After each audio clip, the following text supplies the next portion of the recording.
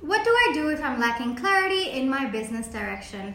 All right, here are a few questions to help you out. What are some of the short-term and long-term goals that you have for your business?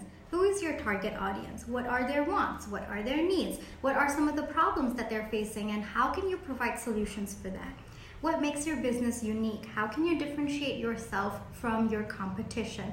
What are your business's strengths, and how can you take advantage of it? What are some of your business's weaknesses, and how can you overcome them, or how do you combat them? Number 6, what are some of the opportunities that are available for your business, and how do you take advantage of them? What are some of the threats that are prevalent in your industry, and how do you combat them?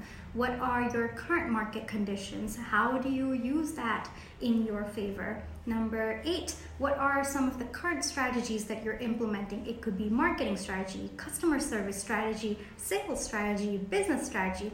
What are your current strategies, and what are some of the steps that you can take to improve those current strategies? What are some of the tactics that you can implement to help you build on those existing strategies? These are a few questions. I hope it helps.